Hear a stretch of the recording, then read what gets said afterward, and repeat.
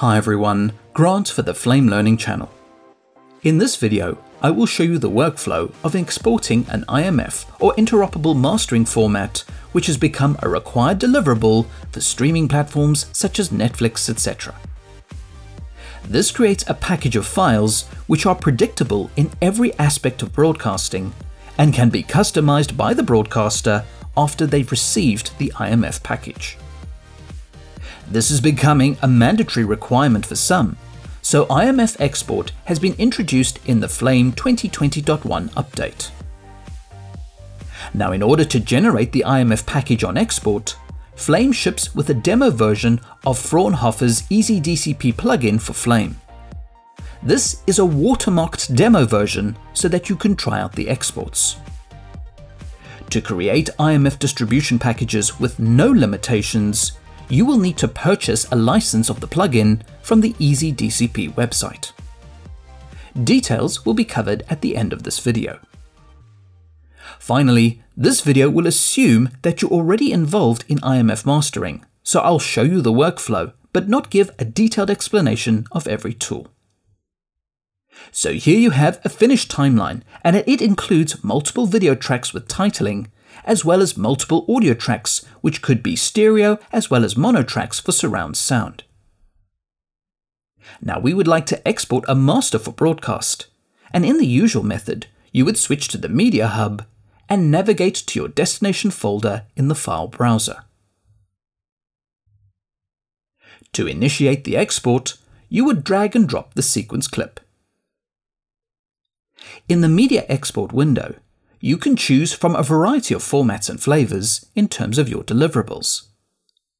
So using the pull-down menu, you could export a movie file or perhaps an image sequence. But to export an IMF package, you will choose the Distribution Packages option.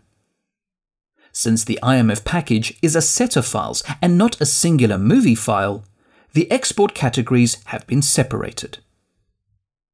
This export setting will build all the necessary files via the EasyDCP plugin to form the exact required standards for the IMF package.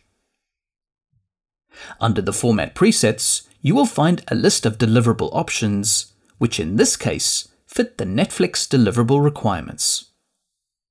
So I'll choose a HDTV preset and expand the advanced options. The sequence options contain all the settings related to the package. Currently, Flame only supports the IMF format. But as more formats develop and expand, they could potentially be added to the list.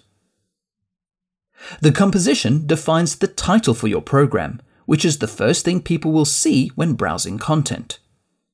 So you might give the name of the program, the episodic number, and the episode title. This is independent from the name of the physical IMF package, which you would define in the pattern text box. By default, Flame uses the name of the sequence clip, but you can also use tokens to set the naming based on metadata. You can also manually customize the naming standard, but this is down to your deliverable requirements. So just to clarify, the actual name of the IMF package and its files are set via the file name entry, and the name of the program or episode inside the package will come from the composition. Now, the default setting is to export video and audio, but you can choose either setting individually, perhaps for language purposes, and this allows you to customize various parts depending on your requirements. So you could land up with multiple packages, and these would need to be combined in an external application, as combining packages is currently not supported in the Flame 2020.1 update. In terms of the package metadata, there are a few options for you to set. Here you would tag what the content is. By default, it's set to episode, but by clicking the pull-down menu, there are a few more choices to define the content. This ensures whoever looks at the package will know what the content is. Moving on to subtitling, you also have the ability to import a pre-made subtitle file that will be embedded in the package. Click the Import button and you can navigate to the file. The format that is supported is TTML, which stands for Time Title Markup Language, and it's XML based. This is not something you can preview in Flame, as this is referencing an external file, but it will be encoded as part of the package. When a viewer is streaming content, they'll be able to turn the subtitles on or off. Moving to the movie options, you will find the picture settings, including format, compression, bitrate, color management, and resolution. There are a few options you can adjust, but these settings have already been set based on the Netflix presets. The only time you may change things is if you were delivering to another broadcaster and you would possibly save a new deliverable preset. Just a quick word about color management. Please ensure that your final edit is in one color space, and preferably the deliverable color space. The IMF package contains the color management metadata, and this needs to be in sync with the embedded media. So maintaining good and consistent color management throughout your production will eliminate these errors when it comes to your deliverables. Now, the audio settings are pretty straightforward. In the case of Netflix, they don't require a mixdown, but the channel mapping is set to a 5.1 delivery, which defines the audio content in the package. In the pull-down menu, you do have a variety of audio options to choose from, and you can either force a setting like mono, stereo, 5.1 or 7.1 surround sound, but there is also an automatic function. This will scan the audio tracks in the sequence and map the audio content based on the number of tracks and their type. You can also set the language of the audio as well as tag the audio content in order to define its purpose. Since the presets are for exporting an entire program, the default setting is set to primary. Finally, it's worth mentioning that if you look at the Preferences menu, here you will find the licensing details for the EasyDCP plugin. As mentioned at the beginning of this video, Flame comes with a demo license of EasyDCP for testing purposes. In order to export deliverables without the watermark, you will need to purchase a license.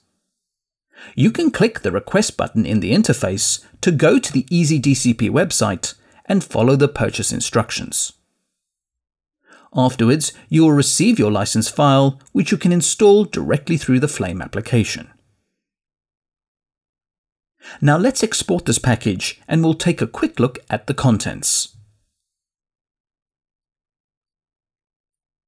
Once the export is complete, Flame can browse to the IMP folder, but it cannot correctly read the package.